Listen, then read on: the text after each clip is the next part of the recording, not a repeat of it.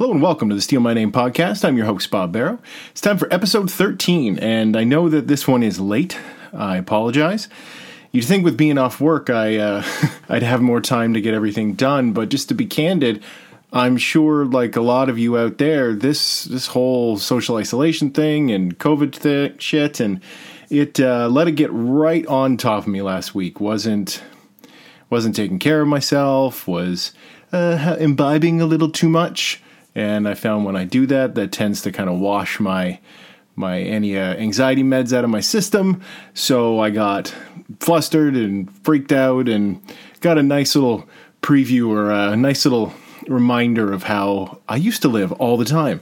So got my shit together here and come back strong and get down to the business that we're supposed to be getting about. So on top of everything terrible happening in the world right now, last week we lost a true giant in the horror world. Stuart Gordon passed away, and Stuart Gordon was one of the undisputed masters of horror in the true sense of the term. Up there, deservedly so, with creators like Wes Craven and John Carpenter, and he has George Romero, Tobe Hooper, all those guys, has a body of work that is just so wonderfully diverse and crazy that I thought it would be a complete shame. I know I'd promised the Dog Soldiers episode, but I thought it would be a complete shame to not take some time to celebrate this artist, because I find for people outside of horror, his name isn't quite as well known compared to someone like John Carpenter or Wes Craven, who had a lot more mainstream success at different points of their career. Stuart Gordon never really enjoyed that huge mainstream success, but still just kept plugging away behind the scenes and making one fantastic, awesome movie after another. Now, his name will always be tied to H.P. Lovecraft. His H.P. Lovecraft adaptations are legendary. They're the best adaptations that have ever really been done of that work. The only one that even comes close is In the Mouth of Madness, and that's more really kind of a hodgepodge style representation or adaptation than it is an actual story. Whereas Stuart Gordon, his bread and butter for a lot of his career was making Lovecraft adaptations. So I'm going to break this discussion down into two separate parts. I'm going to talk about his Lovecraft work, and then I'm going to talk about some of the other films that he made. Now, he doesn't really have a dud in his filmography, but I decided specifically for this that I was only going to rewatch and review and talk about the films that I have in my collection. There's ones that I love, like Dolls, that I don't have, and I know I could stream them places. There's places for me to watch them, but I thought I'd kind of go a little old school, little VHS peg in here, and only do the ones that are in my collection. I know it seems weird and arbitrary, but I think when you're a collector, when you make a point of having as many films by filmmakers as you can, and you have some time to celebrate them, you should kind of sit back and look and go, okay, do I have all of these films that I should have? Are there gaps in my collection? And there are definitely some gaps with Stuart Gordon's movies that I don't have. Like I said, Dolls, Fortress. I can't talk about Edmund or Stuck, his last two films, because honestly, I haven't seen them. But I wanted to go kind of analog, old school, like I said, analog pagan, and just celebrate him with the movies that I have on my shelf and the joy of having his films on my shelf. So like I said, we're going to start with Lovecraft, and that means we go right back to the beginning and talk about the immortal Reanimator. So from 1985, Reanimator. After an odd new medical student arrives on campus, a dedicated local and his girlfriend become involved in bizarre experiments centering around the reanimation of dead tissue. Yep, that works. So this film is, in terms of Lovecraft, is adapted from a series of stories that he wrote for a magazine called Herbert West Reanimator. And probably some of his more over-the-top wild stories that he wrote. That was kind of the modus operandi of that magazine that he was working for, where it can't be too over-the-top. It can't be too graphic. And that's really what the original Lovecraft stories are. They're definitely worth reading, so do check them out. But Reanimator is a film. It's one of those legendary horror movies that's exactly what you think it is. It's almost mythical in its status. And coming from the VHS days, my introduction to it was pre-DVD. So my first memory of this movie was actually looking at the case for it in Video 99. And I've talked about this before, and I'm sure I'll talk about it again. But that was such an informative time for me because, 5, 6 years old, looking at these cases, and your mind is completely blown by what you're seeing because you know you're in a store where it's just movies. These things aren't real, but you're still young enough that you look at them and go, this is, they almost felt dangerous to be looking at, to be picking up, that it's a sensation that I've tried to put into words before. And I get it. I can feel it, but I have a very hard time articulating it. And I get it whenever I especially come in contact with any case that was part of that Video 99 wall that I was looking at as a kid.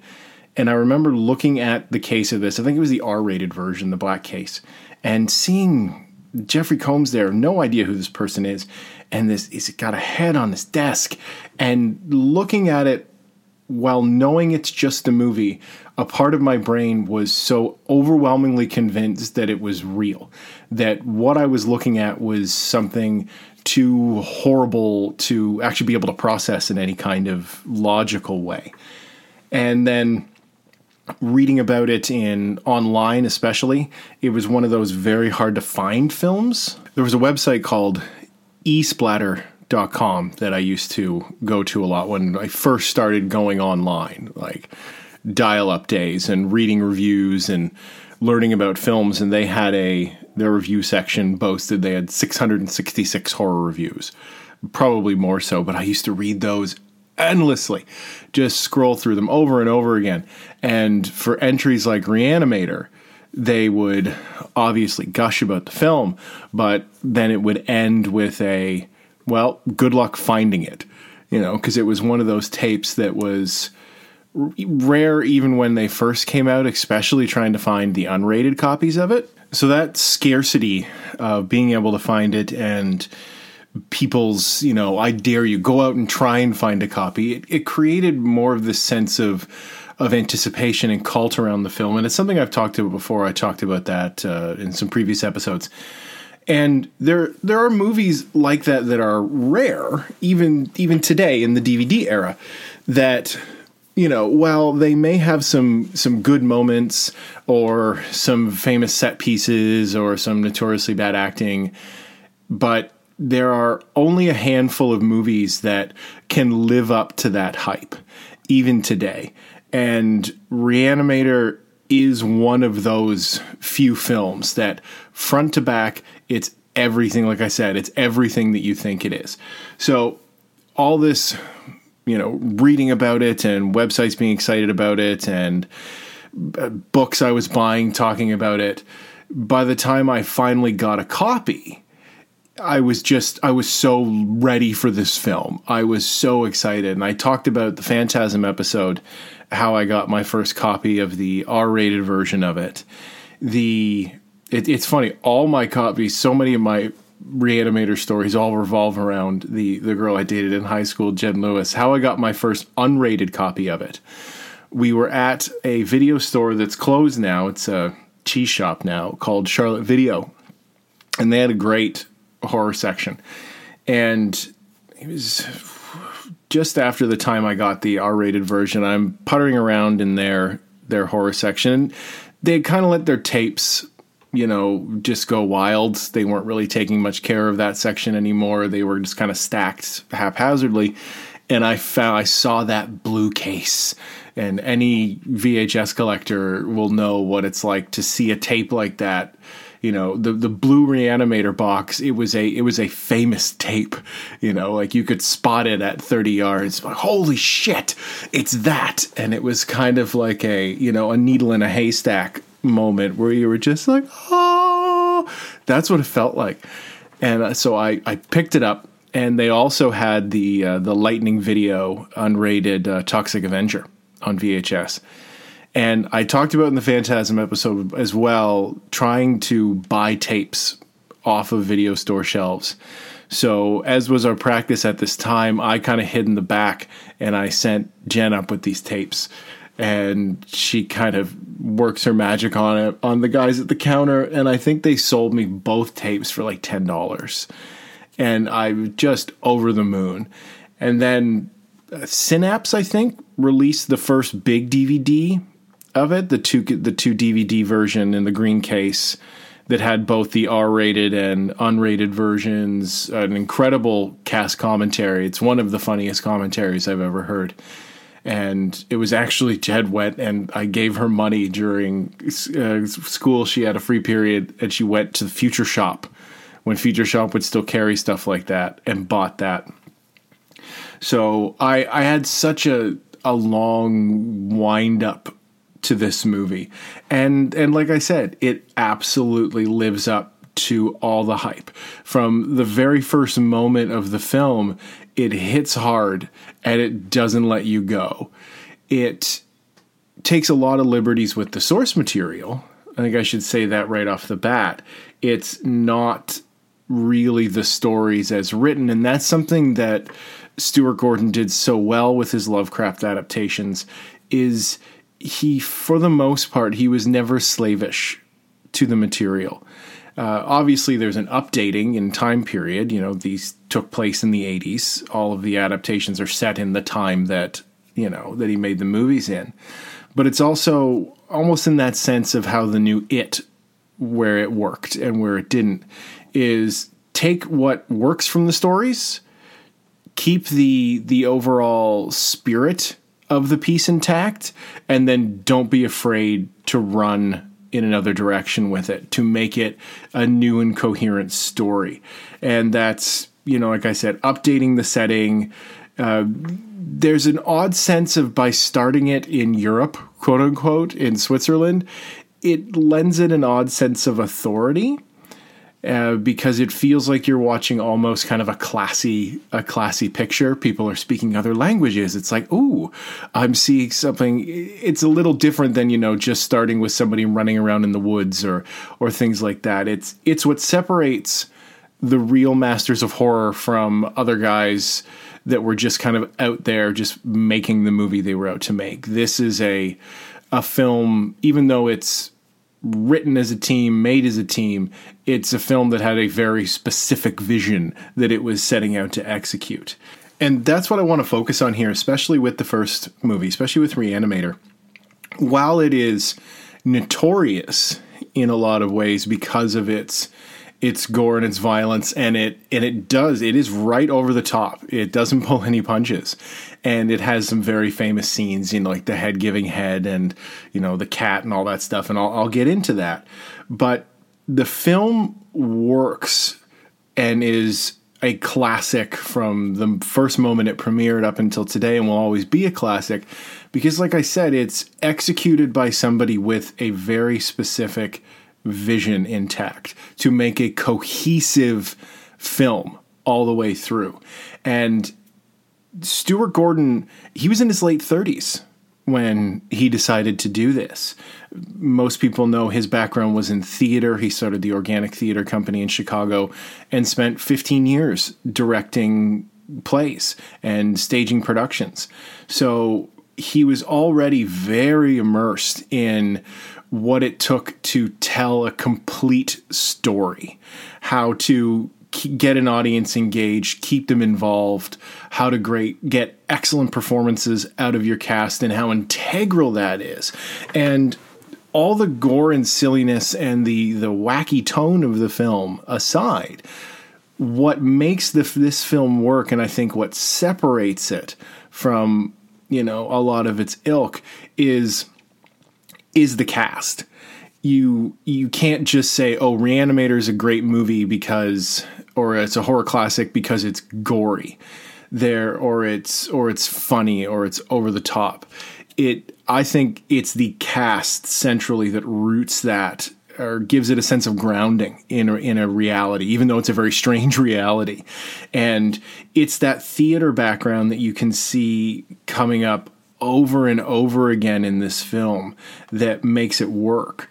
The central casting, the three main actors of Jeffrey Combs as Herbert West, Bruce Abbott as Dan Cain, and Barbara Crampton as Megan. Without that core group, it doesn't work. And I think we'd be remiss to not talk about how wonderful it all worked together, because obviously people think about Reanimator from a casting perspective. You think about Jeffrey Combs because he dominates every scene he's in this movie. But there's a skill of performance going on and a skill with the actors that's going on that you don't see in a lot of other films. There are horror films, especially a first feature. You know, there's first features that have a couple of strong performances, but in a lot of cases there's an innocence or a certain silliness about some of the performances that make a lot of these films endearing. You know, the first Evil Dead, for example, those are some goofy performances, you know, raw amateur performances from a lot of people, but it's the overall energy of that film that makes it work. Even like the first Halloween has some loose performances, the Texas Chainsaw Massacre, Night of the Living Dead.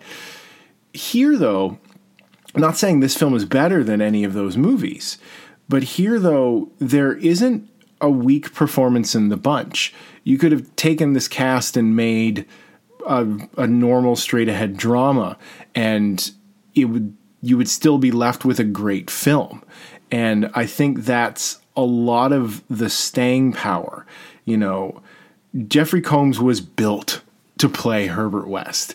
It's his signature role, and, you know, that's what he'll be remembered for. Now, obviously, I love anything that he's in. He was brilliant in The Frighteners.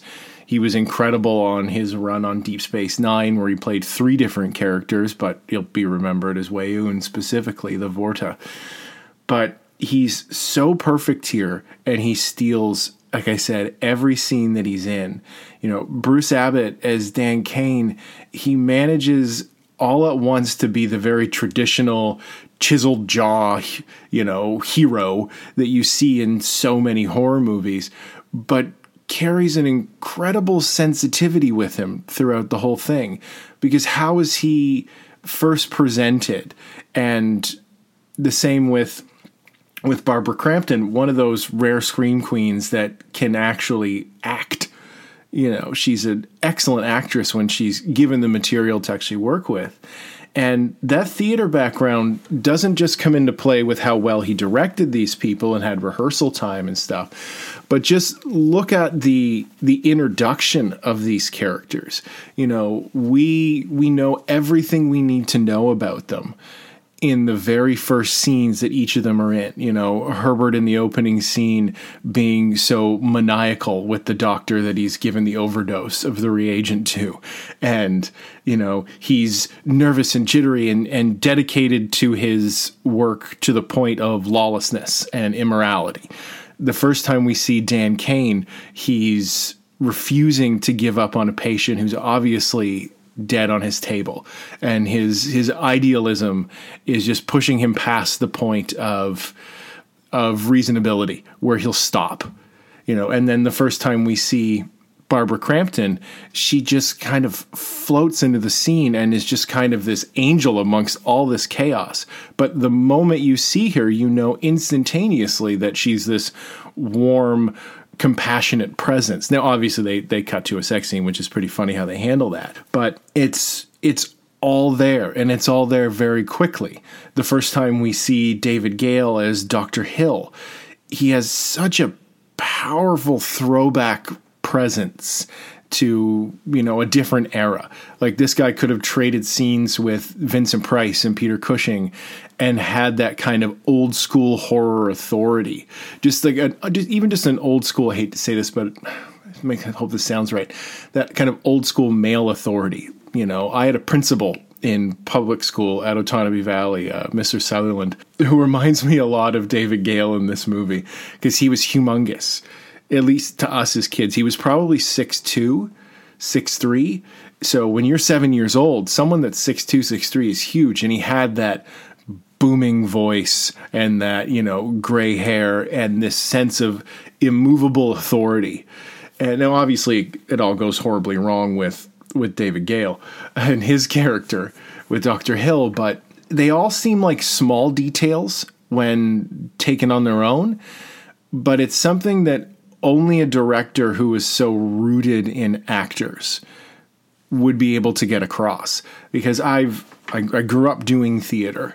I know just how important that is, and even just in making my own films, that if you don't have the right actors, you can only pad so much. And especially if you're asking the audience to come with you in such a fucking wackadoo funhouse ride, you have to be able to ground them as you're going. And that's something that only, I would say, an adult could do, because this does feel like a film made by an adult in the way that something like Dawn of the Dead or Day of the Dead feels like they were made by adults, or The Thing, things like that, right?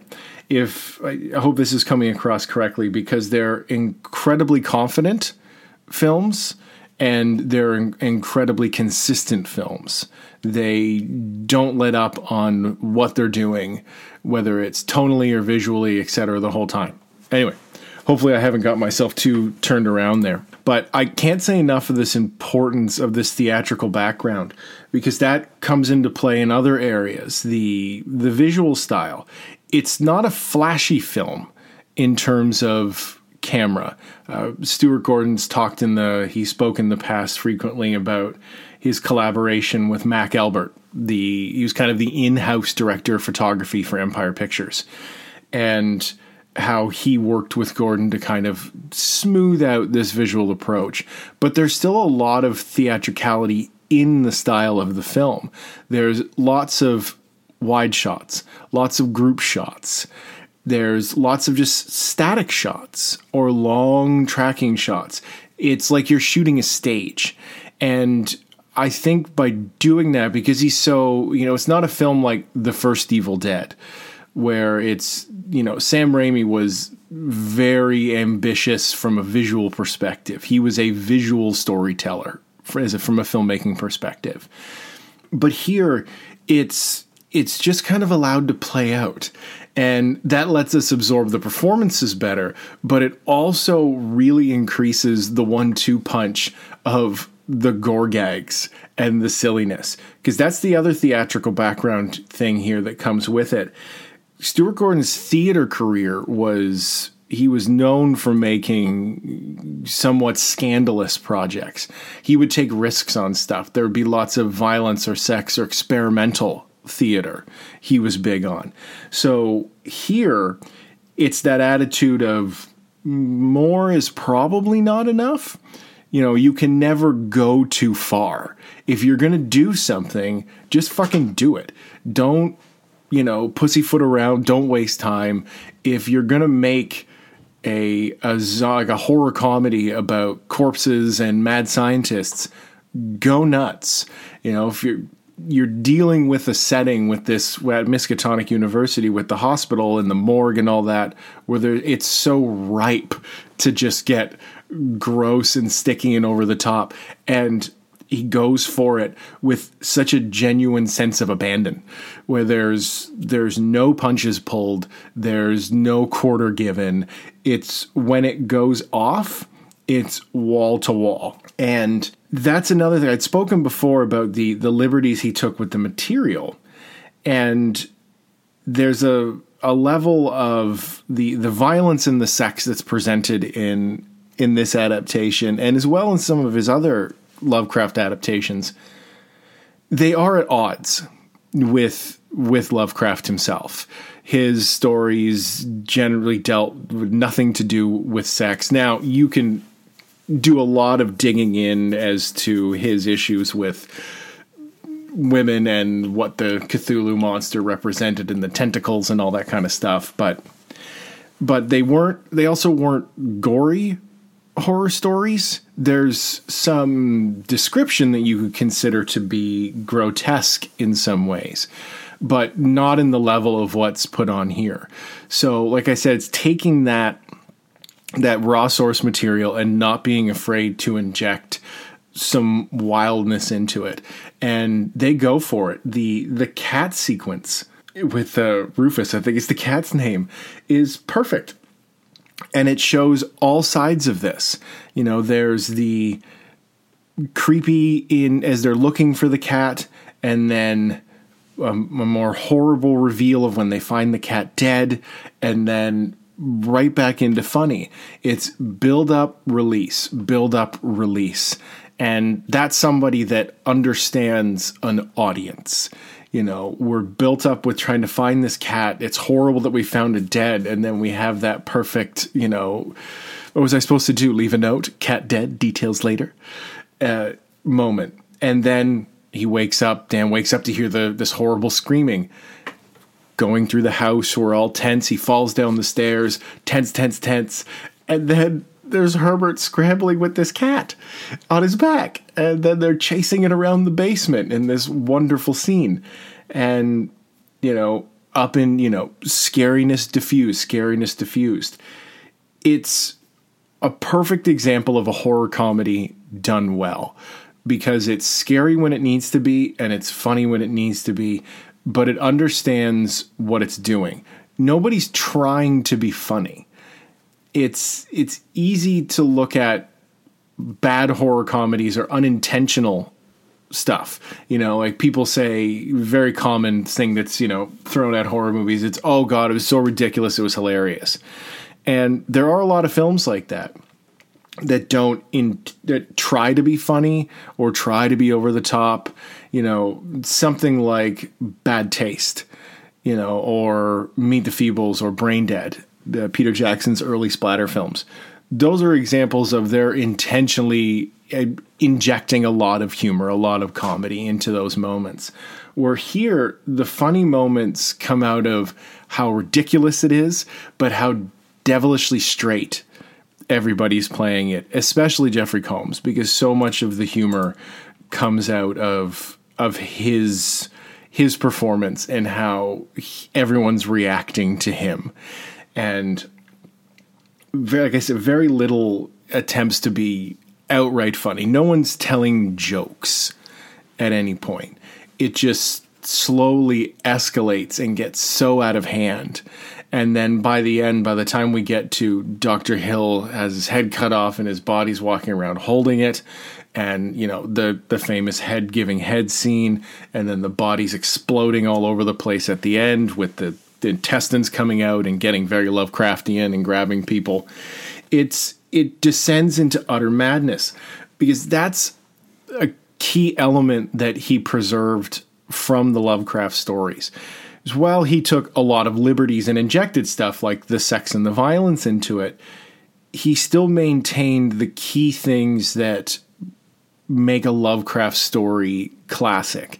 And usually that's an educated person being exposed to a situation that they cannot handle and they go mad. Whether that's looking upon an ancient god, seeing something beyond the boundaries of what they can process. So by the time we get to the end, poor Dan Kane, our hero, has gone through this long struggle of just one more insane situation, one after the next. And what started in the ER as this idealistic doctor who didn't want to let a patient go has now gone on this terrible descent into madness, that at the end of it, he becomes the mad scientist and uses the reagent on Megan. It's a perfect film, or as near perfect to a horror film as you're going to get, or just a film in general. Character's arc, the story comes together at the end. The violence and the sex and the comedy all work together so wonderfully well. There's a threatening villain. There's gray morality. Everything is perfectly at play here. And even the moments that where an effect is a little goofy or hasn't aged very well, it just plays into this maddening tone that is created. It's perfect. It is It's not in my top 3, but I found that if I ever go outside of that into a top 5, it usually lands in my top 5. Excellent film. So, from Reanimator, Gordon's career kind of blew up. And he was offered a 3-picture deal by Charlie Band and Empire Pictures.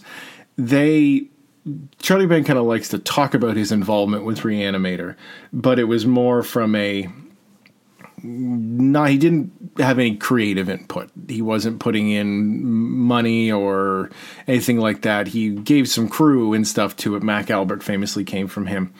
But after the success of Reanimator, Band was like, got to get this guy. He's going to be something big. So he offered Stuart Gordon a 3-picture deal, and Gordon then spent the next 2 years in Rome making movies for Empire Pictures. The first movie he made was Dolls, which, as I said at the start, I don't have, so I'm not going to review here, but it's an excellent movie. You should definitely check it out. And then finished Dolls, and immediately on the same sets turned and started working on From Beyond, the second of the Lovecraft adaptations that he did. Now, originally, he wanted to adapt Dagon. That was the story he wanted to do as his follow-up to Reanimator.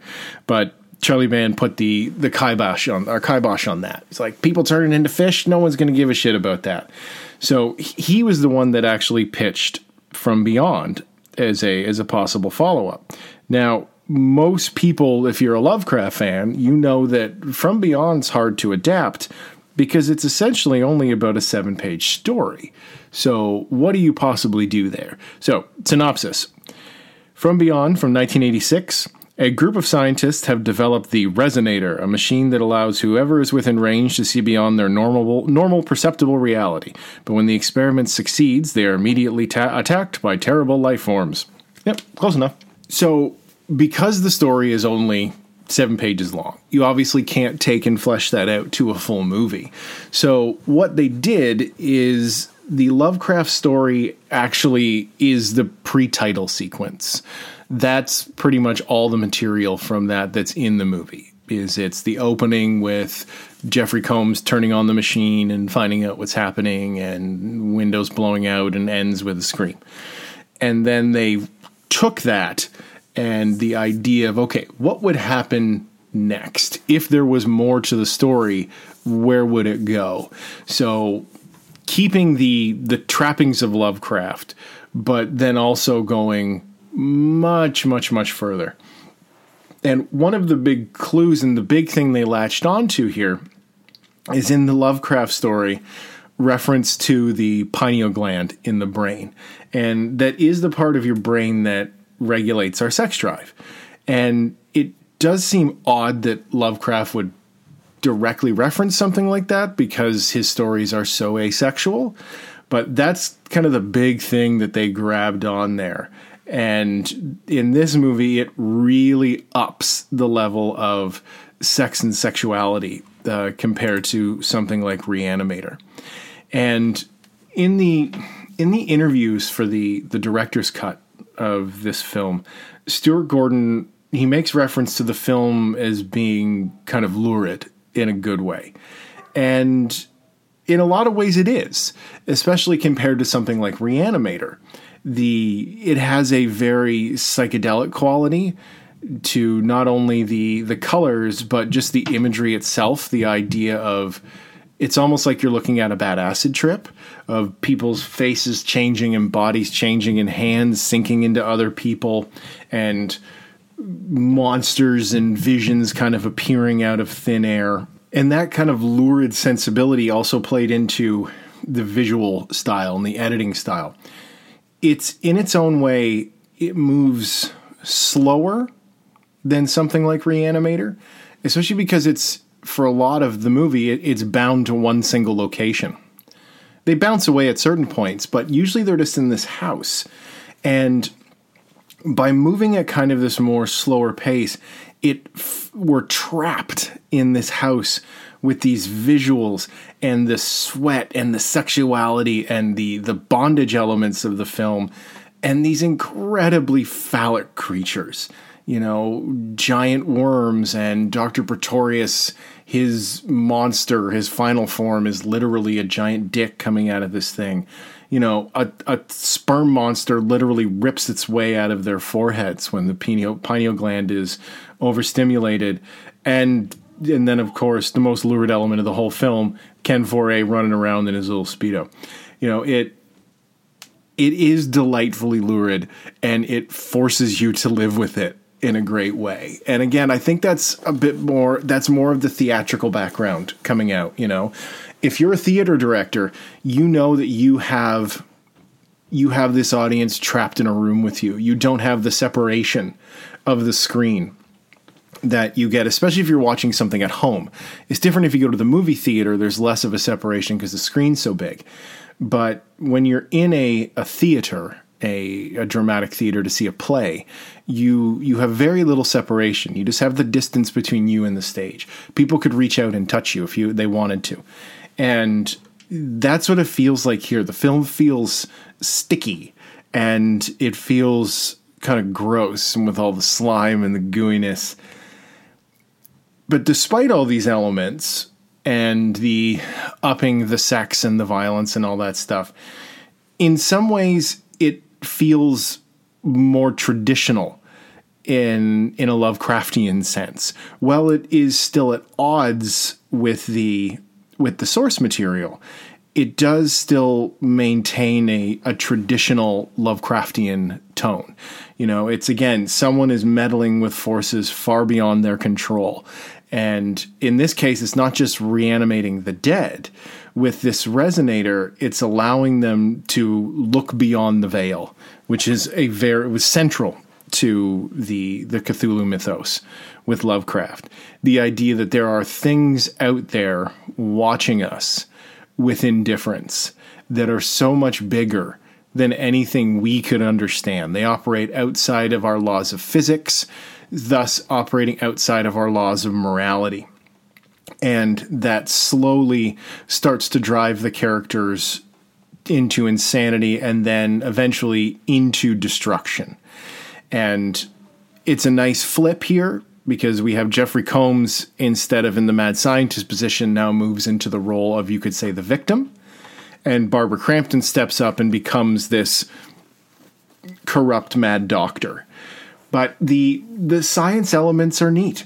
If they don't go too deep into it, but they're playing with ideas that Lovecraft was looking at, the ideas of a multiverse, string theory, dark matter, these things that are beyond our spectrum, even just simply in the color spectrum, what we can physically see around us. That's what string theory deals with. If you don't know what I'm talking about, just go Google it. It's very interesting. It deals with what the building blocks of our universe on a quantum physics subatomic level actually are. Just this vibrating of atoms and strings, and that vibration coalesces into us and the reality that we perceive.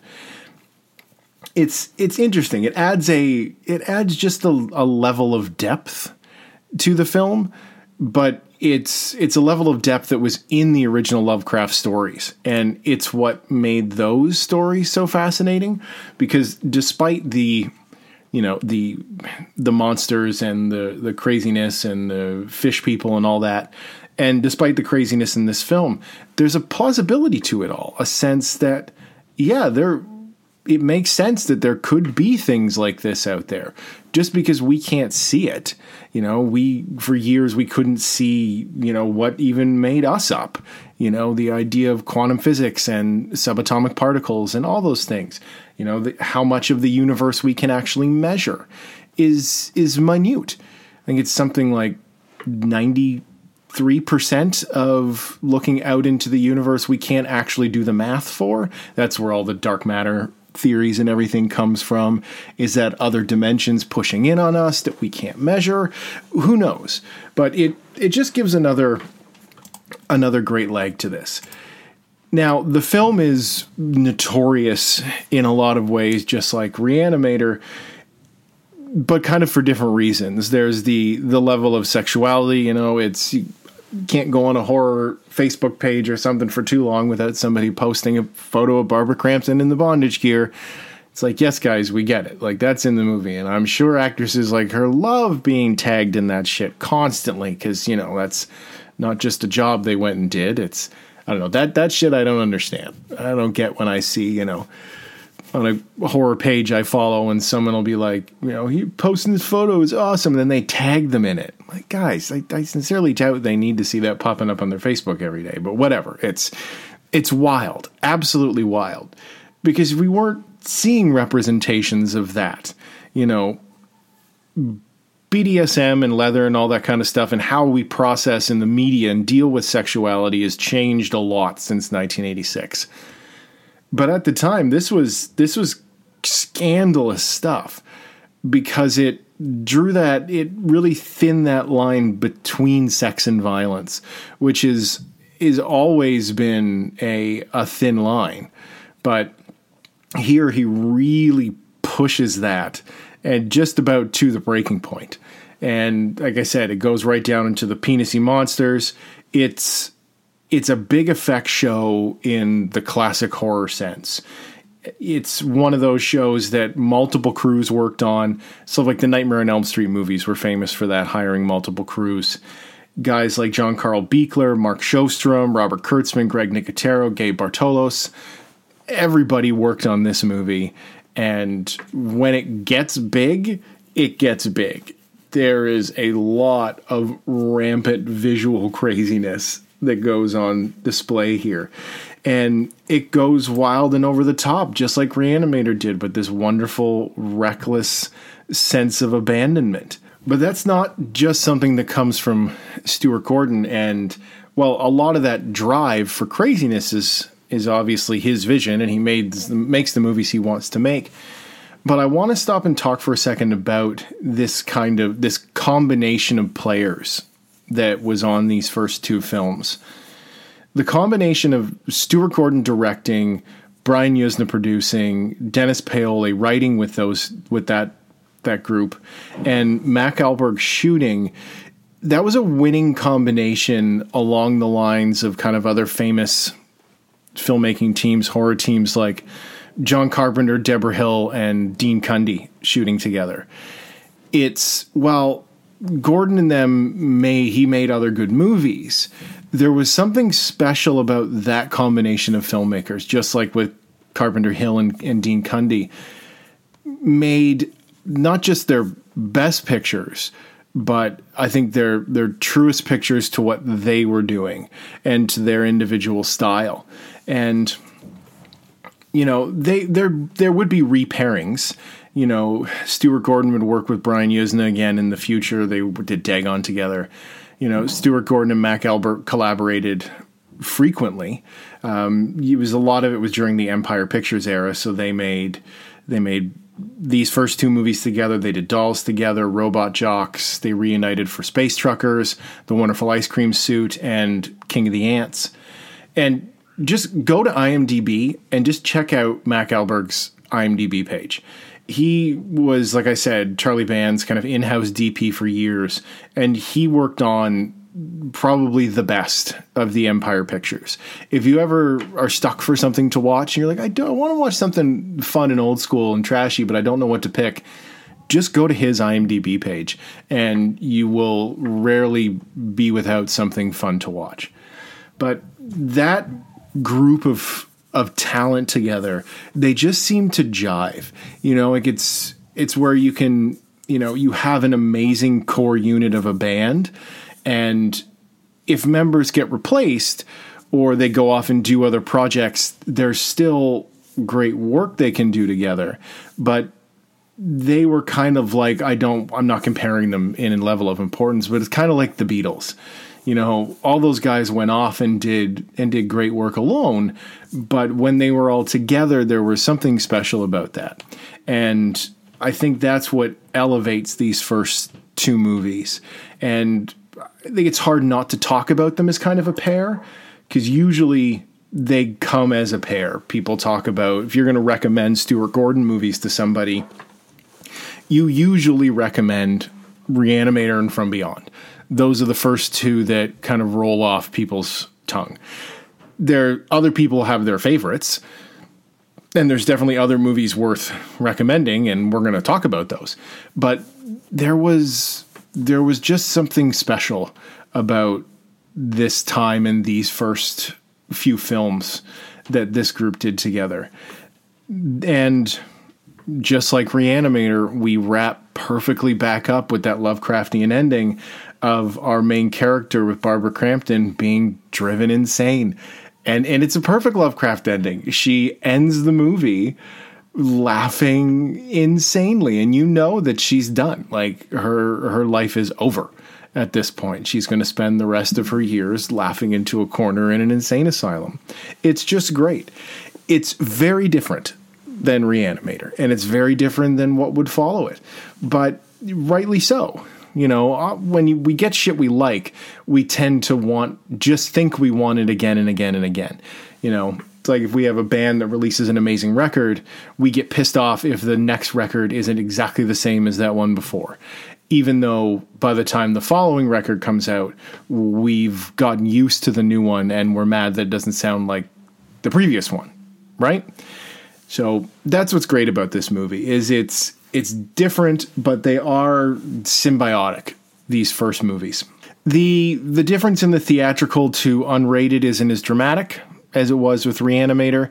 There were some lost scenes, famously when Jeffrey Combs is sucking the eyeball out of Carolyn Purdy Gordon's head and kind of rips her eyeball out, spits it out, and then sucks her brains out of her eye socket.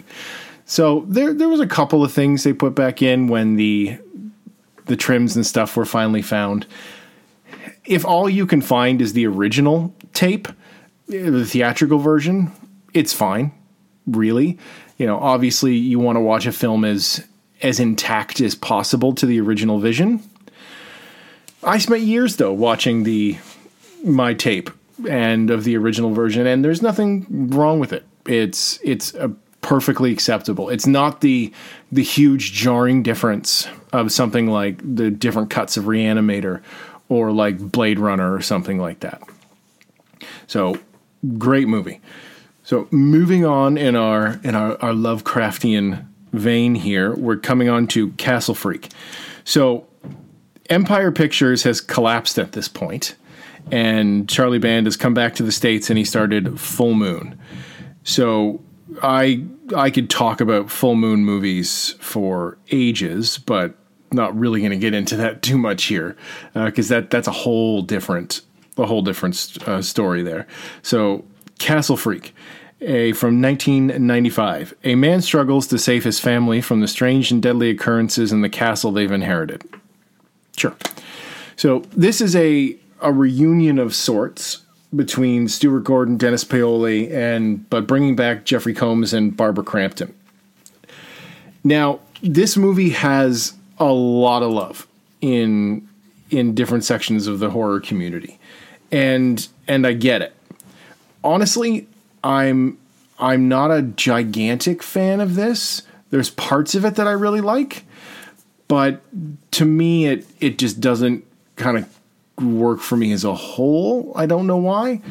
It claims to be based on The Outsider by Lovecraft, but other than like one shot of the monster walking up to a mirror, it bears no resemblance to that story. It is the Lawnmower Man of Lovecraft adaptations. It's kind of like what Roger Corman did with his Poe pictures in the 60s. It's name recognition, right? Turning the narrator, like The Outsider is an incredible story, and you should definitely check it out if you haven't read it. But kind of turning that narrator of that original tale into this beat up, tortured eunuch who was locked up and beat up by their evil mom, it really robs it of its power. The story, in all honesty, rewatching it for this, to me, it plays more like their own take on The Shining than it does anything else. You know, you have a family coming to this remote location. You know, the dad's a recovering alcoholic. He's hurt one of the kids in the past. And the madness in this place slowly drives them apart until the dad has to make a sacrifice play to save his family. That's what got me this time. I'm like, motherfucker, that's just The Shining. You kind of stamped a few Lovecraft elements on it, but it's really just The Shining. And like I said, I'm a big fan of Empire Pictures. I'm a big fan of Full Moon. But this movie was indicative of kind of Full Moon's twilight years. By this point, the Paramount contract is it's ended. So the budgets are starting to drop, reduced shooting schedules. They're shooting on family-owned property in Italy, just like they did with the Subspecies movies to save money. And despite that, Gordon still made the best of what he had to work with. And that's something that he's always known for. No matter the limitations, he's still going to try. He's still going to make movies that look bigger and are more complex than these kind of films would normally tend to be. And just like with Reanimator and From Beyond, the performances from Jeffrey Combs and Barbara Crampton anchor the film. And Jeffrey Combs gets a chance to be a little more normal in this one. He's playing, for all intents and purposes, just a broken man. Someone whose life got so out of his control, and that led him to make unforgivable mistakes, which turned out he was driving drunk and he got in a car accident and their son was killed and their daughter was blinded. And, those parts work. But other than a few shocking set pieces, I'm not super stoked on it. I don't know. Maybe I just need to watch the movie more. But there are parts that are interesting. I found it just kind of sad. The castle freak, quote unquote, of what he's been put through, and that his mom fucking turned him into a eunuch and he's all mutilated. Now the reveal of him when he's in his chamber, when he's dragged the prostitute away and, shows him his balls and no dick, and then bites her nipple off and violently breastfeeds. There's moments like that are like, oh shit, those are some shocking moments. But it's like what I talked about with Reanimator. There's lots of films out there, lots of fun horror films out there that their reputation's kind of built around a few shocking moments, but the rest of the film doesn't keep the speed up, doesn't have the same level of stank that those moments do. And I think that's what's happened here. Now, he's still, his hallmarks of going just completely crazy and wild are still present here. But I think someone like Stuart Gordon, and this is no criticism of him as a filmmaker, he is a filmmaker that benefits from a strong director of photography. And there's a lot of directors out there like that collaboration is so integral for a huge amount of filmmakers. You can look at films made by, big classic directors, and you'll look at them and go, that looks odd. Something about this looks off. I bet you $10 they didn't have a good working relationship with their DP, because that's such an integral partnership. And here I think it could have benefited from somebody like Mac Albert coming in and working on this movie, because it just kind of feels a little blah in its shooting style. It doesn't have a lot of energy to keep it moving. What the budget isn't giving it and what its shooting schedule isn't giving it, the camera, the visual style and the editing doesn't help, lift it up just that little bit, extra piece of energy that it needed. But again, what it's trying to do and what the film is trying to be still does shine through. This, broken family, this idea of lost children, both past and present, one that, in the present, Jeffrey Combs and Barbara Crampton, they've lost their child to, a shameful mistake. The castle freak himself, his life was destroyed by this anger and malevolence. these ghosts of our past coming back and literally whipping us, and as happens at the end of the movie. So the bones of its original intent are definitely there. And I know for a lot of people with this film, that's enough. And that's fine, because I have films like that where I'll watch them with somebody and they're like, there's a lot of pieces that are almost put together here, but they don't quite work. And that's fine to me in certain circumstances. Here, I just kind of felt like I was more frustrated by how close it was to being really exceptional. Of all of his movies, and I don't normally recommend this fate for almost any film, but I think this could definitely benefit from a remake, more so than almost anything else he's ever done. The idea of a couple that's inherently shattered at their core trying to put some semblance of their life back together and being torn apart by some Lovecraftian devilry is ripe for storytelling. It's, there's tons of material to try and exploit there, especially in a castle setting or something like that. And even, incorporating more of the sex and temptation elements that are in Gordon's earlier work, and kind of use that as a kickoff, taking and blending what Gordon did so well with Lovecraft and what Lovecraft did so well with Lovecraft and smashing that together. I'm looking at you, Mike Flanagan. You seem to have an incredible handle on taking old material and breathing new life into it. So that's what I would like to see. Mike Flanagan remake Castle Freak. I think that would be absolutely fucking awesome. But again, it's probably my least favorite of all the Lovecraft adaptations, but the parts that it does get right still knock it, like it's still better than most other Lovecraft adaptations. Because that's the thing with Stuart Gordon's movies, that even his movies that don't work as well as others still work better than most people's other efforts.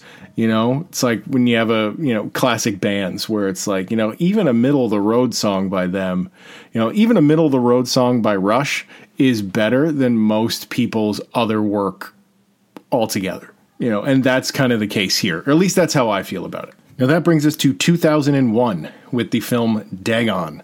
A boating accident runs a young man and woman ashore in a decrepit Spanish fishing town, which they discover is in the grips of an ancient sea god and its monstrous half-human offspring. That's a near perfect synopsis of Dagon. Now, despite being called Dagon, it's actually more of an adaptation of Shadow over Innsmouth. Other than the boat kind of getting stranded on the rocks at the beginning, it doesn't bear a ton of resemblance to Dagon. But that kind of makes sense in the same way of something like From Beyond, because Dagon is a very short story. Again, it only amounts to 7 or so pages. But it was the first of the Cthulhu mythos stories. And Shadow over Innsmouth was actually one of the last ones. And it's a film that Gordon's been trying to make since 1986. He wanted to follow up Reanimator with it. And it's a movie that it gets kind of overshadowed a little bit when people talk about his Lovecraft work. I think a lot of that comes from the pretty dodgy CGI that's in the film, because it does kind of break the pace of it. But it's an excellent movie. To me, overall, it feels the most Lovecraftian of all of the adaptations, kind of the straight Lovecraftian vibe about it. The Spanish town, Imboca, as they're calling it instead of Innsmouth, with the constant rain and the filth of everybody and these fish parts, tentacles dangling out of people, and seeing actual tentacled creatures and hearing people do the prayers, the Cthulhu Fatagan stuff, and seeing actual Cthulhu priests and raising up the gods from the water and sacrifices and things like that. It feels like the most accurate visual adaptation of a Lovecraft story. And I think that's the strongest thing to speak to with this film, because unfortunately the CGI is jarring. It's 2001. It's an indie movie. They went for it. Stuart Gordon's pretty fearless in that department. He'll just go for it and just do the best with what you got. And unfortunately, that does hurt, you could say, some of the credibility of the film. But if you can get past that, there is a lot to love here. Ezra Godden is our Jeffrey Combs stand-in, because you can tell the movie was obviously written for Jeffrey Combs. This is a skinny, pasty dude, with his black rim glasses on and his Miskatonic sweatshirt. He's playing Jeffrey Combs, or at least trying to play him. And the film works. There's some genuinely frightening set pieces. The flaying scene where they flay the old man is brutal, but it's not a movie where, unlike his other Lovecraft stuff, where other than the flaying scene, there's not a lot of big gore moments or anything like that. You're in for more of an immersive tonal experience. It's like you're watching the book being read out loud, or a story being read out loud. And it plays like that. It has not a leisurely pace in any way, but it moves a little slower than the other ones. And it's just typical Lovecraft. The guy is just one bad moment into the next, into the next, into the next. And it's crazy. Dagon's a hard one to unpack, because you can't just kind of latch on to these individual sequences. It's like you can with some of the other films. And because it is such a departure from the other movies, I don't say it defies discussion, but you would almost have to talk about it more in a literal sense of taking apart a Lovecraftian adaptation, because it's his most traditional effort. And I recommend both stories. Dagon is a great primer. If you've never read any Lovecraft fiction, like, obviously, if you want to get knee deep into the Cthulhu mythos, start with the Call of Cthulhu, and then go from there. Or stuff like the Dunwich Horror is incredible, or At the Mountains of Madness. But Dagon is just a kind of a good little moment. You're not hugely invested in a long story, like something like At the Mountains of Madness, but you get a sense of what the mythos were going to be, and how it was eventually going to lead to an entire town of fish hybrids. Because that's what they are. They've given themselves over to the god Dagon, and the literal, from what I can gather, have been having sex with him and making these fish people. And then eventually, when they're finally evolved, they'll go back into the sea and live with him and dwell in his house forever. And it's a wonderfully ambiguous ending. It doesn't end with the character killing all the bad guys or even going mad. It just kind of ends with him realizing this unavoidable destiny, this horrid future that no matter how much he fought against, he can't deny. And, even setting himself on fire is no saving grace. Like, there is no help coming for this character. So it's underappreciated. It was kind of badly marketed here. I remember Fangoria talked about it, and like all the press, like all the horror mags and stuff talked about it, but it had a shit cover, and that hurt it. And it's definitely, of all of his Lovecraft movies, it's one that deserves the most reappraisal. And just reappraisal is a good horror movie in general. It's just a really good horror movie. So, but that's Stuart Gordon, right? You're getting a pretty reliable fare each time you pop one in the VCR. So that brings us back. Yes, I own Dagon on VHS. Ha ha ha ha.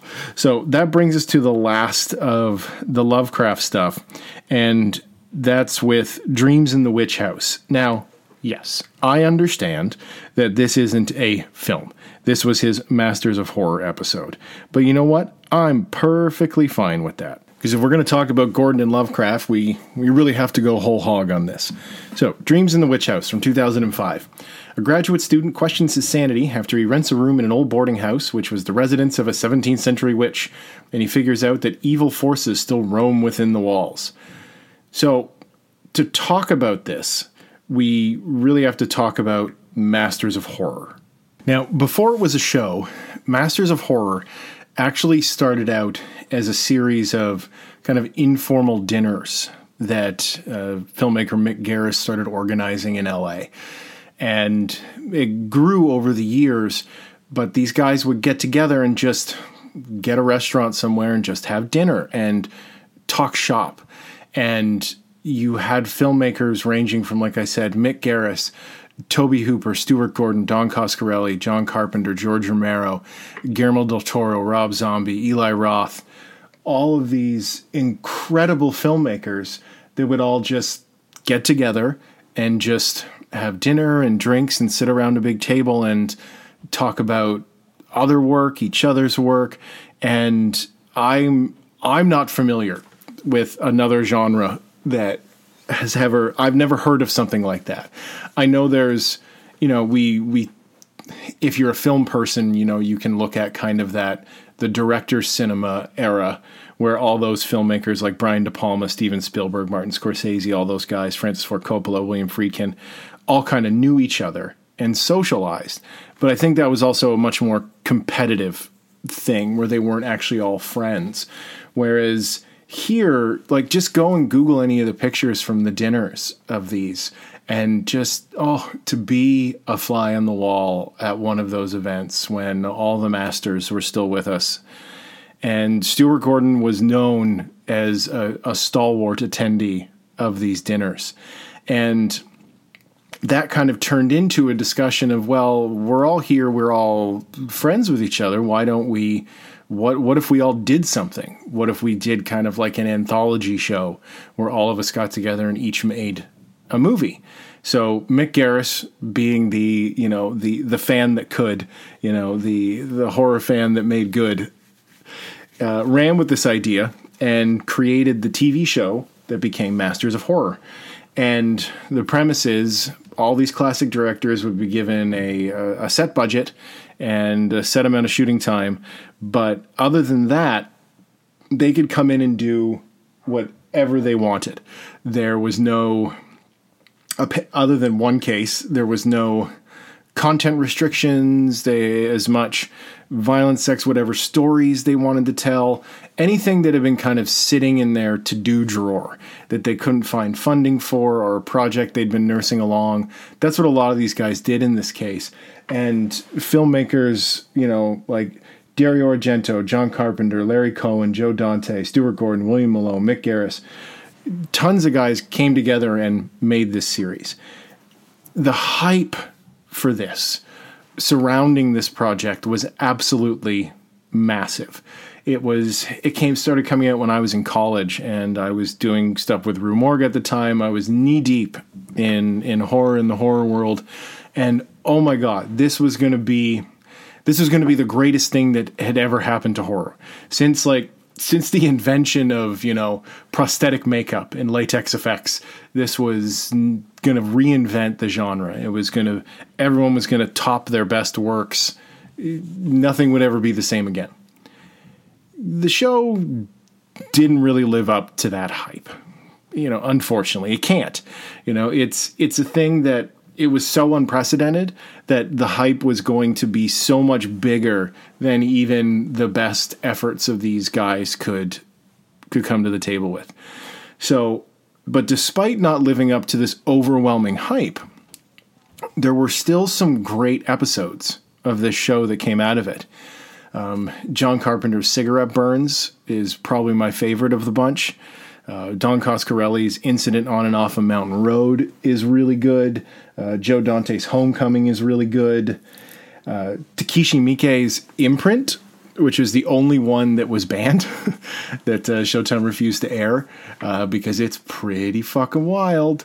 I remember showing it years ago to a friend of ours, a friend of mine, Kevin Shaughnessy. We put it on at his house, and he fucking was not happy with us for putting that on. He's just, dude. And I think he got up and walked away. He was very unimpressed with what he saw. But one of the better efforts of the show was Dreams in the Witch House. Now, Gordon has been on record as saying that this is actually one of the first Lovecraft stories that he actually read. And it's one that he's wanted to do for a long time. So this was a perfect avenue for him to pursue it. But just like Dagon, it's a much more traditional presentation of Lovecraft's work than Gordon's earlier adaptations of it. You know, an educated man comes into some sort of creepy location, and in that location comes into contact with something that is beyond his ability to reason with or deal with. In this case, it's this witch that is actually moving back and forth between dimensions, and the dimensional vortex being this weird corner in the wall of his room that he rents.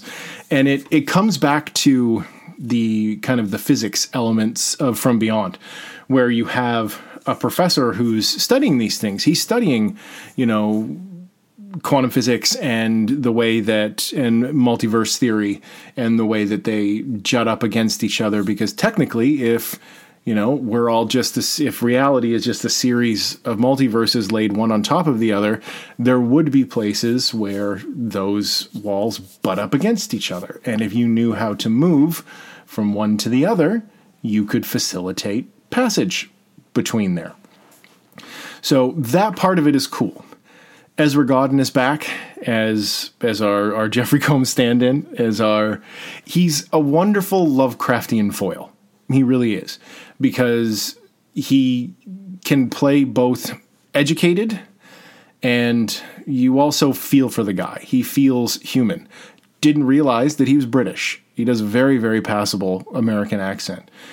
But it works. It's I don't want to say it's a slow-paced film, but it's a good slow build up towards the end. There's a lot of great religious imagery that Gordon doesn't play with too much in his other films here. You know, well, I should say other than Pit and the Pendulum, which we'll get to in a minute. But there's great moments in this movie when he breaks through the walls and finds the, I guess you could say, kind of the ossuary of baby bones that are filling the inside walls of this house are wonderful. The little rat with the human face is very strange. But no, in terms of Masters of Horror, this one works very well because it feels like a Stuart Gordon project.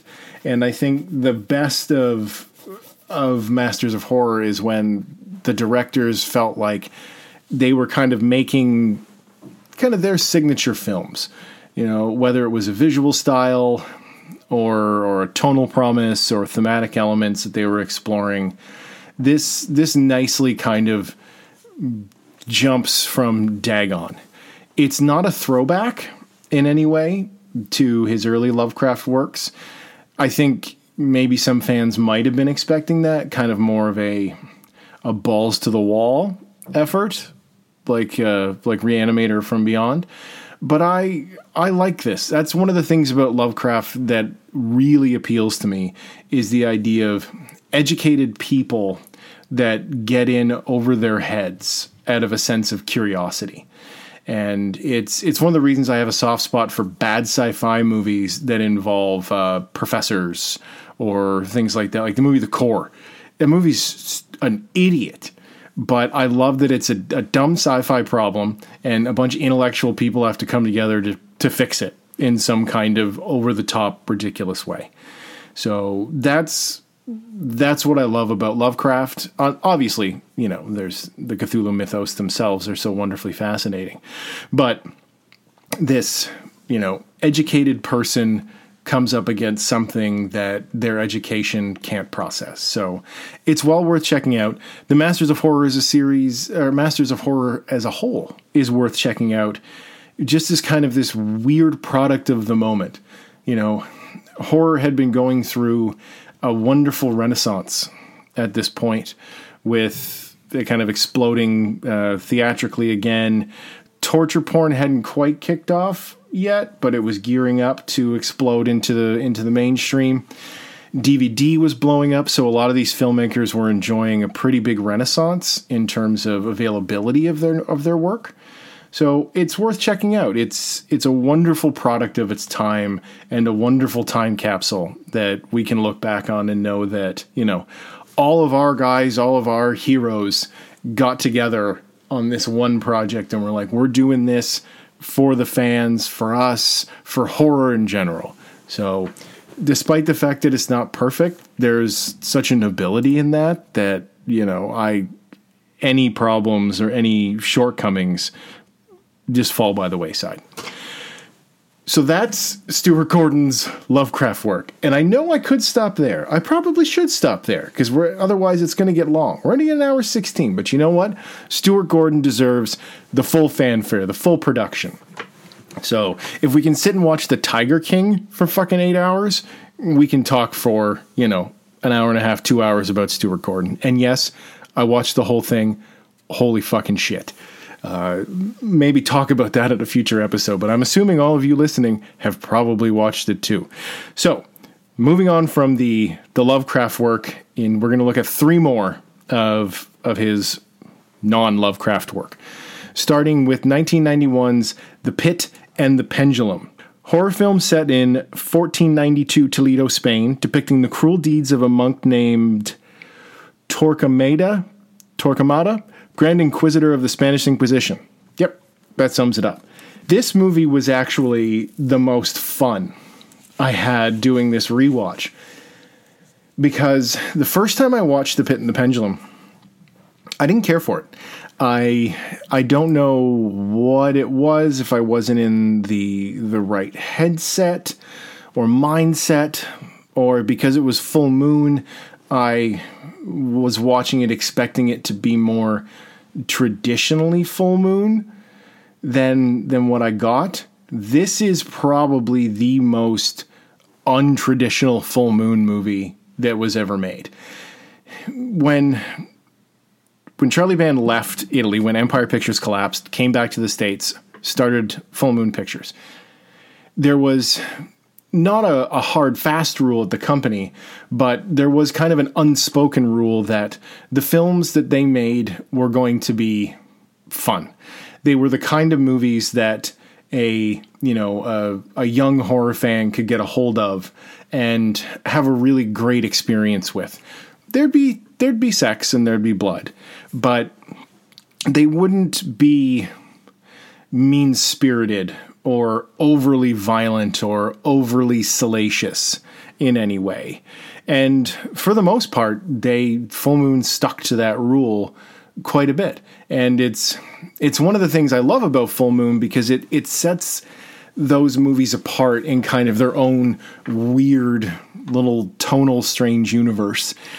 It's why so many of the movies involve like killer puppets or dolls or things like that. So it wasn't a lot of, humans killing humans kind of violence. Here, though, all those rules seem to go right out the window. And I was pretty shocked watching it this time, because honestly, I'd only seen it once before. And yes, I judged something once and didn't come back to it. Shame on me. I get it. But I was shocked in all the best ways. When your movie starts and you have the Lance Henriksen in, I would like to say a career best performance, or one of his career best, but every performance Lance Henriksen gives is amazing. Dragging this body out of a crypt that's obviously been dead for a very long time, so that he can declare the dead man a heretic, and only so the church can confiscate the family's holdings. And then doesn't stop there. They still administer the punishments, and they give the body 20 lashings.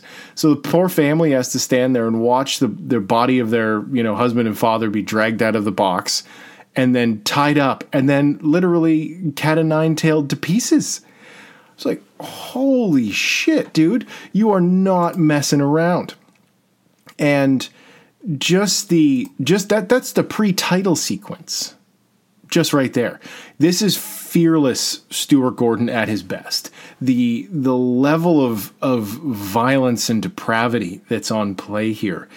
The whole time I'm sitting in my room watching this going like, holy shit. No, holy shit. And just going for one more after the other. With when Lance Henriksen, takes his robes off and pulls off this girdle that he's wearing that's covered in hooks so that he's constantly hurting himself. And then kneels in the broken pottery and has Buddy whip him. A guy that he crucified himself, so he's got these big open scars on his hands.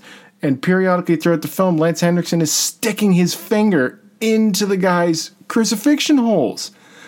Holy shit. Sleeping under a sword of Damocles. This girl that, because he's obviously a crooked holy man, that he falls in love with, dresses her up as the Virgin Mary before he tries to rape her. And then cuts her fucking tongue out. It gets, whoa. And then all the scenes in the torture chamber and the dungeon where you see everybody all fucked up. It's wild. He still manages, though, to keep a bit of a bouncy tone to it. There is some humor. Jeffrey Combs is kind of this, I don't know, bureaucrat or whatever he's doing. The funny guy, kind of the dopey guy pushing the bodies away is, it adds a bit of levity to it. Because I think without that levity, it's the Witchfinder General. I don't know if that humor was forced on them or if they intentionally tried to do this, but I was pretty surprised. But I guess if you're going to make a movie about the Inquisition with any kind of real honesty, you have to go for it, because even what they showed is just a hair compared, it's nothing. It's a grain of sand on the beach compared to the horrible, sick, violent shit that we did to each other during the Inquisition and the witch hunts. Or even just history in general. There's, our history is littered with more horrible methods of death and destruction of the human body and the spirit than anything that's ever been committed to film. And we get to see a lot of them on play here. Now, I don't know if it's plausible that someone could eat gunpowder and then explode, but it really doesn't matter because she uses her body as a fucking living grenade and blows herself up and her bones and everything, impale these dudes. The movie is just wacky. It's just straight up wackadoo. So much better than I remembered it being. Lance Henriksen is just horrifically delightful, but he plays such a good bad guy in anything that he does. Our hero is fine. Everybody's got a good sense of presence. Accents are all over the place. Some of the costumes aren't perfect. There's a lot more spandex and tights and stuff than I remember there being in history class. But it really doesn't matter because it all ties together in this kind of neat little insane package. And again, if you're looking for a full moon, if you're a full moon fan, you've probably seen this.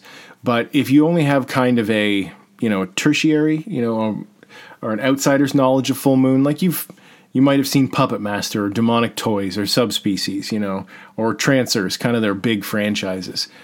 Check out The Pit and the Pendulum. It was a sheer delight. And that's what's so much fun about collecting films, an entire filmmaker's body of work, is if they have a body of work of any kind of, substantial size, you're usually not intimately familiar with every single movie that they've made. And I'm the same way. With a filmmaker like Clive Barker, it's easy to be very familiar with all of his movies because he only wrote and directed 3 films. But somebody like John Carpenter or Wes Craven or Tobe Hooper or Stuart Gordon, who have much more robust filmographies, you can't always be 100% up to date on it unless that you have kind of tunnel vision. You know, that is the one filmmaker you love the most, and you watch one of their movies every week. So to come back to this and kind of be surprised, because honestly, if I wasn't doing this celebration, I don't know when I would have come back to The Pit and the Pendulum. I'm sure I would have eventually, just as a Full Moon fan, and like it's terrible that it took something like this to get me to come back to it, but it's what a filmmaker like this is capable of. They can keep giving you little gifts, you know, from beyond. I can't tell if that's in bad taste or in good taste, but whatever, I said it. And, you know, a sheer delight, an absolute delight. Check out The Pit and the Pendulum. Cannot recommend it enough. Another film I cannot recommend enough is Space Truckers from 1996. Now, I did not see this movie until rather recently, probably in the last 4 years.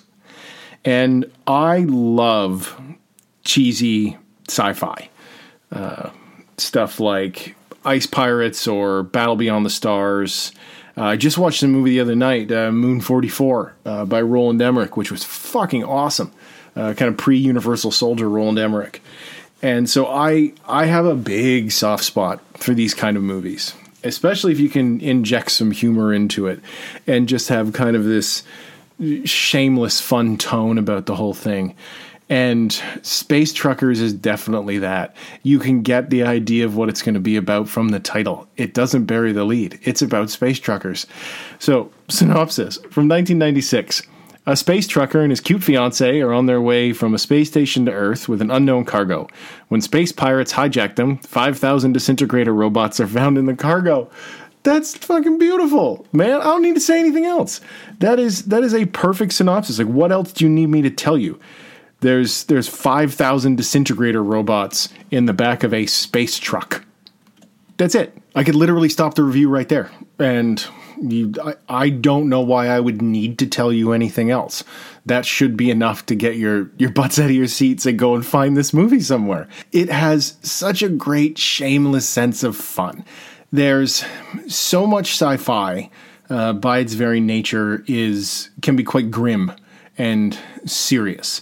And it's rare to find one that intentionally is just out to have a total rip, but one that has some decent money and skill behind it. You know, this movie for 1996 had a real budget. I think I've read somewhere in the neighborhood of $25 million. Like, and it's on the screen. Like, they got every penny up there. Like, there's some elaborate sets built for this and some elaborate exteriors and stuff and ships that they built. But it is, like I said, it's shamelessly fun. It's making no qualms about what it is.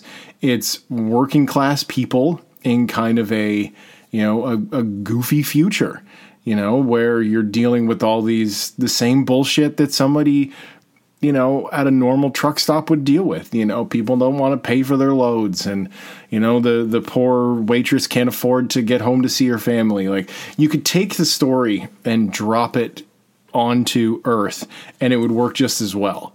But by putting it in this sci-fi setting, it allows it to go so much more wild and carefree with itself. You know, the square pigs that he's transporting, square pigs, and the pirate robot or the pirate cyborg with his pull start dick, that's worth the price of admission alone. You know, Dennis Hopper's great in this. It's a very restrained performance, I would say, overall. He's not kind of going crazy. You know, he's just playing a blue collar dude that's just got to get my load in, just got to get in the truck, and just got to get the job done. You know, got his ball cap on, and he's just out doing a job. So it's great. You know, we get to see some regulars. You know, Barbara Crampton shows up in a bit of I guess you'd almost call it a cameo. Carolyn Purdy Gordon's there, Stuart Gordon's wife. You know, it's always good to see Barbara Crampton in anything. You know, it's wonderful that has had such a resurgence as an actress in the last few years, and it's it's a downright shame that she never got a chance to break out big in the mainstream, because she is such a good actress. Wherever she shows up, even if it's for 3 or 4 minutes, or whether she can bring a whole or carry a whole picture. It's just, this movie is so much fun. From the square pigs and all that stuff, the killer disintegrator robots are very, typical of the time. These kind of big silver tubey robots, stuff like Full Moon's Mandroid, Prototype, countless other killer silver robot movies that came in the wake of Terminator. It's great. It's just a total rip. I don't want to go too much into detail and go scene by scene, because I don't want to spoil it for you, because it's one of those movies where you're kind of watching it and go, how can it get weirder? Oh, it gets stranger. How could it get? And then it just one to the next. So check it out. I'm sure it's available. It's streaming somewhere. I think it might be on Amazon Prime. But well worth checking out. It's one of my favorite bad movies. But it kind of transcends that bad movie quality, because there's movies that try really hard and fall completely flat on their face at every turn, and that's wonderful. Things like Miami Connection or Deadly Prey or things like that. But this is a movie where everything's intentional. The silliness is intentional, the campiness, it's all custom built for you. You don't have to kind of reach out to this film. It knows exactly what it is, and you're going to get to enjoy that along with it. So Space Truckers, cannot recommend it enough. So that brings us to the penultimate, so the last of our Stuart Gordon films that I have in my personal collection is 2003's King of the Ants. Now, this one is definitely, it's an anomaly in his body of work. Now, again, I can't speak to Edmund and Stuck. I know those were, I guess you could say a little more mainstreamy with the actors and stuff he was working with. But this is an odd film. And I remember I went out and bought it at the time, specifically because it was, it's the new Stuart Gordon movie. I need to go see it. So I went out and I bought the DVD, and honestly, I watched it once and I didn't watch it again. I remember reading about it, I think in Fangoria, and they, as can be kind of typical for different eras of Fango, especially in the early 2000s, they didn't really tell you what it was. They focused on a couple of the more psychedelic elements. Like there's a scene famously where he's hallucinating after being bashed in the head so many times, and he sees the girl that he's interested in or in love with has kind of taken on this monstrous appearance, and then she starts eating her own shit. So that was the image they showed. So they made it out to be a bit more of a creature feature. And it is not at all. So, King of the Ants from 2003. A young drifter discovers his true calling when he's hired by a mobster to stalk and kill a prominent accountant, then decides to seek revenge when the stingy thugs try to kill him rather than pay him. This is a very unpleasant film to watch. It is Asylum, apparently.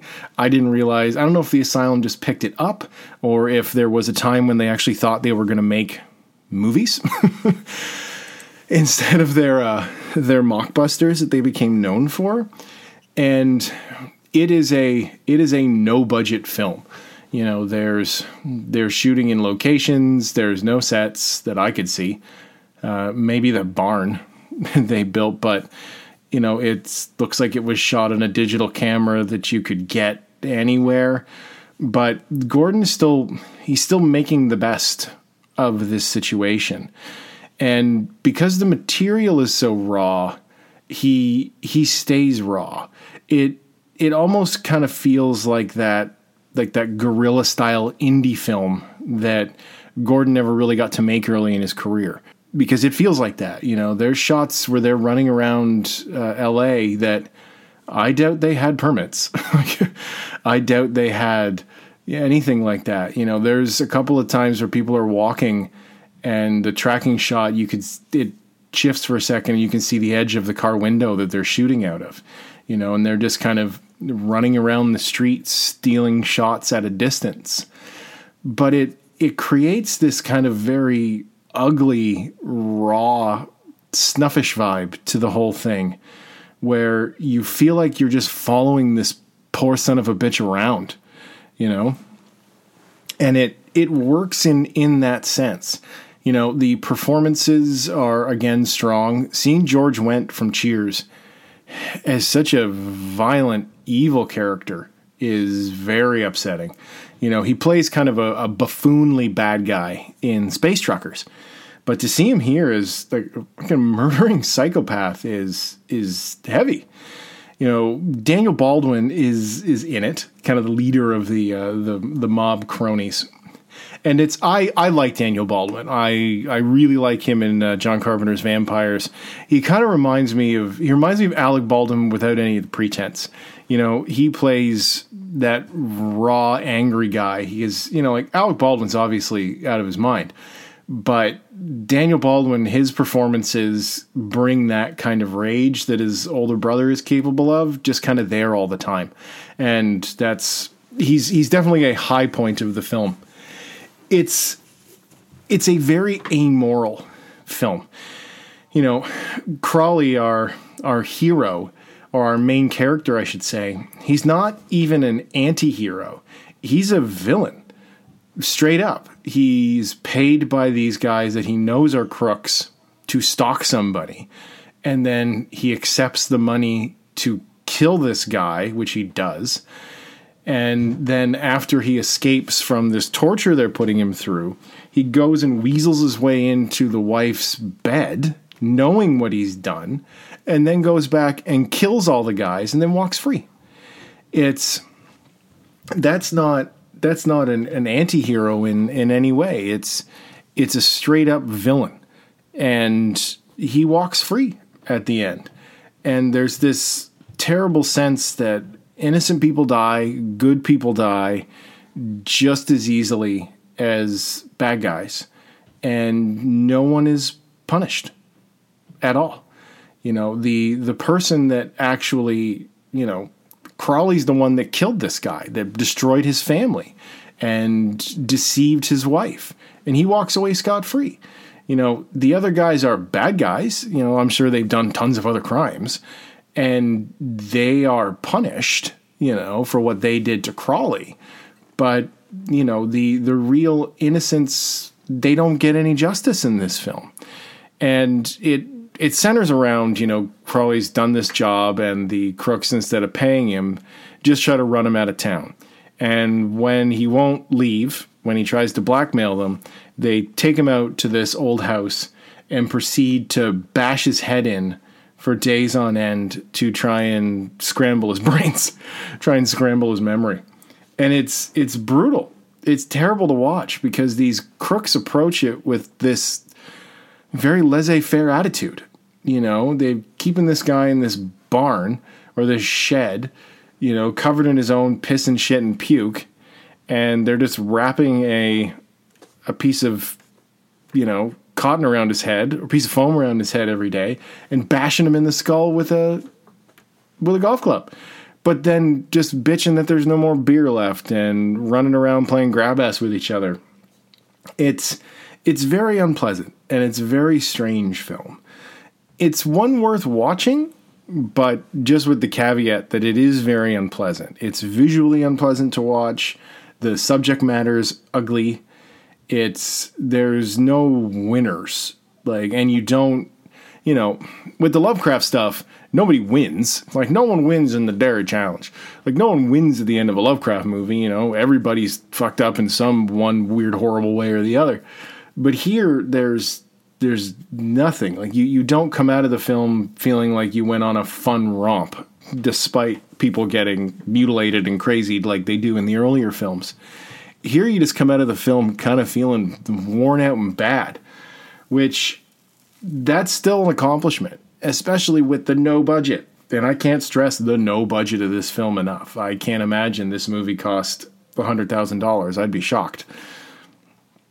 So it's an odd film, and I wish I had some others to finish talking about. It's kind of a bummer note to end on, but that's it. That brings us to the end of my Stuart Gordon celebration, my Stuart Gordon memorial. I'm gonna have to, once I'm allowed to go back outside, because we're all still trapped in here. I'm gonna track down dolls because I want that for my collection. Also, Robot Jox and Crash and Burn, the other Full Moon and Empire movies that he did with the giant robots. Kind of the pre-Pacific Rim of giant robots fighting each other. So if you haven't watched his movies in a while or haven't seen them at all, check them out. There was no filmmaker like Stuart Gordon. He was a true master of his craft and a true original voice in the genre. And the best of the masters are, their films in one way or the other are intrinsically their own, and you wouldn't confuse them with any of their colleagues. And that's what made him such a magical filmmaker. So check it out. Moving on to Deep Space Nine. Kind of a somber note, and then jump right to DS9. So, The Storyteller, episode 13 of Deep Space Nine, if you're not keeping track, was released on May 2nd, 1993. While Sisko tries to negotiate an agreement between two Bajoran factions, he orders O'Brien to escort Bashir to investigate an emergency that endangers a village.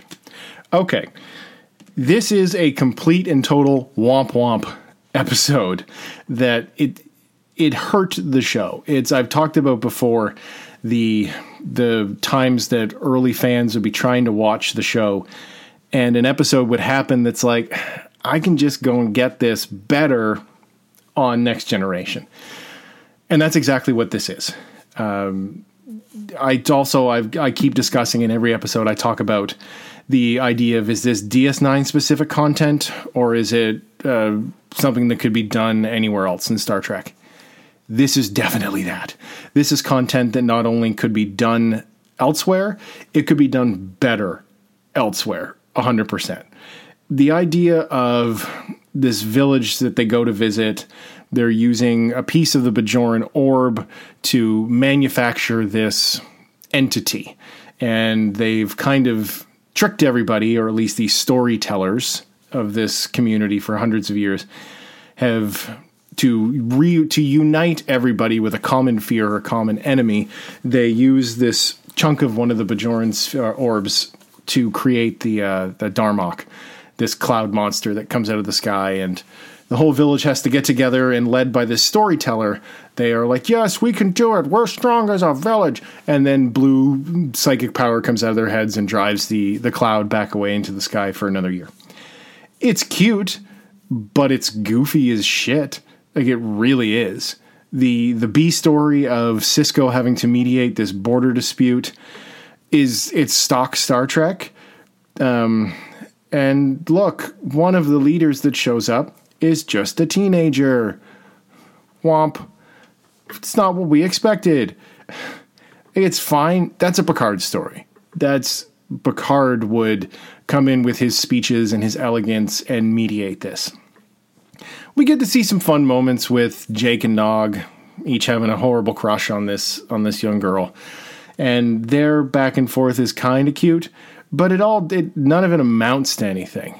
We're not pushing the story forward. Nothing's happening. It's Trek that's been done better elsewhere, really. The only high point of this episode is Bashir and O'Brien. Now, their storyline is one of the best parts of Deep Space Nine, and will get so much better as the show goes forward. But this is really the first time we've kind of seen them stuck with each other, because we've seen O'Brien's annoyance with Julian leading up to this, but this is the first time where they're alone together in a situation, and Julian flat out can ask, "Do I annoy you, Chief?" And O'Brien's he's a blue collar enlisted man. This is his superior officer. He can't be honest about it. He is, "No, sir, everything's fine." You see him rolling his eyes.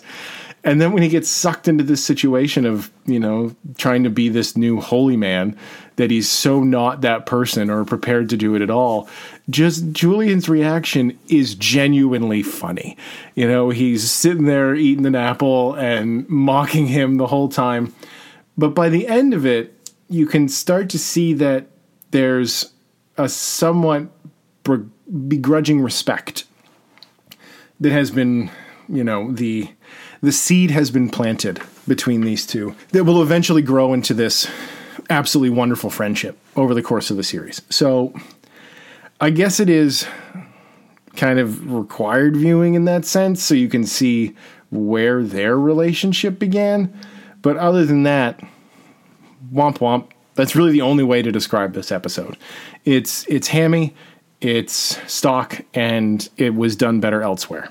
So maybe next week's will be better. I don't know. Who knows? That's the joy of season 1. It's sometimes when it works, you get a glimpse of what it can be, and when it doesn't, it's just a fucking slog to get through. But anyway, something that wasn't a slog to get through, the book. I read The Huntress by Kate Quinn from 2019. I was never interested in reading, historical fiction in any way, especially more modern historical fiction. My friend Tuesday's it's one of her favorite genres. So she's been kind of pestering me, you need to read this. It's good stuff. So I had read, she lent me The Ventriloquist, and I read that, and holy shit, if that's what this genre is, that's really good. And I had also picked up The Alice Network by the same author, by Kate Quinn. And it's set in World War I and II, with the stories kind of interconnecting. And I read that, and it was fun. I wouldn't say I was bowled over by it in any way. It was a cute, fun read. But Tuesday kept telling me, she's like, The Huntress. The Huntress is head and shoulders above this. You have to check it out. And it kept popping up on best books of 2019. And after having read it, I completely understand why. This book it's rare to read an author to where you read a book and you're like, oh, okay, that's not bad. There's some potential here in the storytelling, but so. But then you pick up their next book and it's like, oh my God. This is the leap from The Alice Network to The Huntress is the same leap that Stephen King took from Salem's Lot to The Shining. Now, I'm not saying The Huntress is as good as The Shining in any way, but it's that kind of monumental leap in storytelling skill. The book is basically 3 books, 3 stories interwoven into one. We start in post-war Boston. I think it's 1946 or 7 or something. And there's this young woman or young girl and her widowed father, and he meets this new woman. This woman comes into his life and slowly integrates into the family. And then we jump forward to 1950 with these 2 guys that are basically, they're Nazi hunters. Their whole gig is after the war, they took it upon themselves to start hunting down the kind of the B-level war criminals, the stringers, Obviously, they don't have the money or the facilities to go after the big guys, other than the ones, the guys that escaped Nuremberg. That's The Boys from Brazil is kind of based on that, with the Nazi hunters that went after the guys in Brazil. But he has this kind of vendetta against this woman known as the Huntress that they're hunting down. And then the third story involves this woman from her story of growing up at the literal edge of the world in rural Siberia and working her way into being a pilot in the 30s and eventually joining the Red Army as a bomber pilot in an actual real combat unit. They were called the Night Witches, and it was the only all-female combat unit in the war, and it was also one of the most decorated units in the war. And slowly these 3 stories become more and more interconnected, and before eventually colliding. Now you have a sense of where it's going, but just how it's all going to wrap up, it leads to such a wonderfully dramatic conclusion, and I won't spoil it. But, with books like this, there's obviously going to be a hit of romance, And the romance here works. I think it fits a lot better than it did in the Alice Network. There's a wonderful queer love story that's in it that plays out in a very tender way, but also a very heartbreaking way. Because not only is it, love in the time of war, but these women are also having a physical relationship with each other in Stalin's Russia, in the middle of World War II, which that's not going to work out well. It's not going to work out now to be gay in Russia. And it comes together so satisfyingly, and you feel like a real sense. I can't spoil it. This book's too new. Anyway, The Huntress by Kate Quinn. I definitely check it out. Yeah, I don't want to give away too much because there's some wonderful surprises and some wonderful twists. And because she's overlapping these time periods, we'll know a piece of information before a character will. So there's that wonderful sense of horrid anticipation because we now have an integral piece of info that a character doesn't. So we're watching them walk into these situations, and it's just this, no, don't do it. It's like you're shouting at the book or when you're shouting at a movie screen. It's exactly like that. And we get a nice little cameo from Eve Gardner, or Eve Gardner, whatever her name is, woman with the mangled hands from the Alice Network. Has a nice little walk-in, walk-out cameo in this. And I'm reading it, and he refers to the woman he's sitting with the mangled hands. I'm like, no fucking way. So that's just a nice little tie-in. She was the best part of the Alice Network, that character. So it was fun to see her pop up here. So definitely check it out. Kate Quinn's The Huntress. Recommendations. Stay on message. Dolls by Stuart Gordon. Excellently fun film. And a film that a lot of people probably don't know that the guy that made Reanimator was involved in, but Honey, I Shrunk the Kids. He did not direct it, but Stuart Gordon, Brian Yuzna, and I believe Dennis Piole, they wrote the original script and treatment for Honey, I Shrunk the Kids before they sold it to the studio. And they all have story credit on the film. So that to me was delightful to see their names there, because I watched the shit out of Honey, I Shrunk the Kids. And I had no idea, absolutely no idea the guys who made Reanimator were involved with it. But once you know about it and you know about, their fun history, like their love of horror and old monster movies and stuff, Honey, I Shrunk the Kids is an old school monster movie, just with kind of a bouncy Disney Warner Brothers, 80s sensibility to it. It's a horror movie turned into a kids movie. So it makes total sense. As for books, not really connected to any of this, but I read Irma Voth by Miriam Toews, and I've read two of her other books, Complicated Kindness and Summer of My Amazing Luck. This one is excellent. It involves a young Mennonite woman who's living in, if not in Mexico, because I guess a bunch of Mennonites fled and went to Mexico years ago. And this horrible world she's having to deal with of isolation and religious extremism with her family. And she gets involved with this film crew that shows up to shoot a movie about Mennonites in her area, and kind of how it expands her horizons as to what her life could be, outside the confines of this place. So absolutely excellent book. You're happy, you're sad, you're laughing. It's the three books of hers I've read. I just cannot wait to devour the rest of her books. So excellent. That brings us to the end. Whew. I'll try and make the end of this here quick, get us out under the 2-hour mark, because I still have to cut this dang thing. But I want to thank you guys very much for sticking with me. As for what's coming on Friday for my next episode, I'm honestly not sure. Thus far, I've promised Tombstone and Dog Soldiers as the next films. I might do both. I might have some kind of theme for April, because it is Easter, so that is the month of resurrection, which means zombies. So it might be zombie stuff all month. I don't know. My outline has kind of gotten away from me, because I've been mixing stuff up here the last little while. But it'll be a surprise for you, because right now it's a surprise for me. I don't know what's coming. But until then, you can find me on Facebook at Steal My Name Cast. You can find me on SoundCloud at the Steal My Name Podcast. Please like, share, follow, whatever, all the different things, subscribe, all the different internet stuff that people do.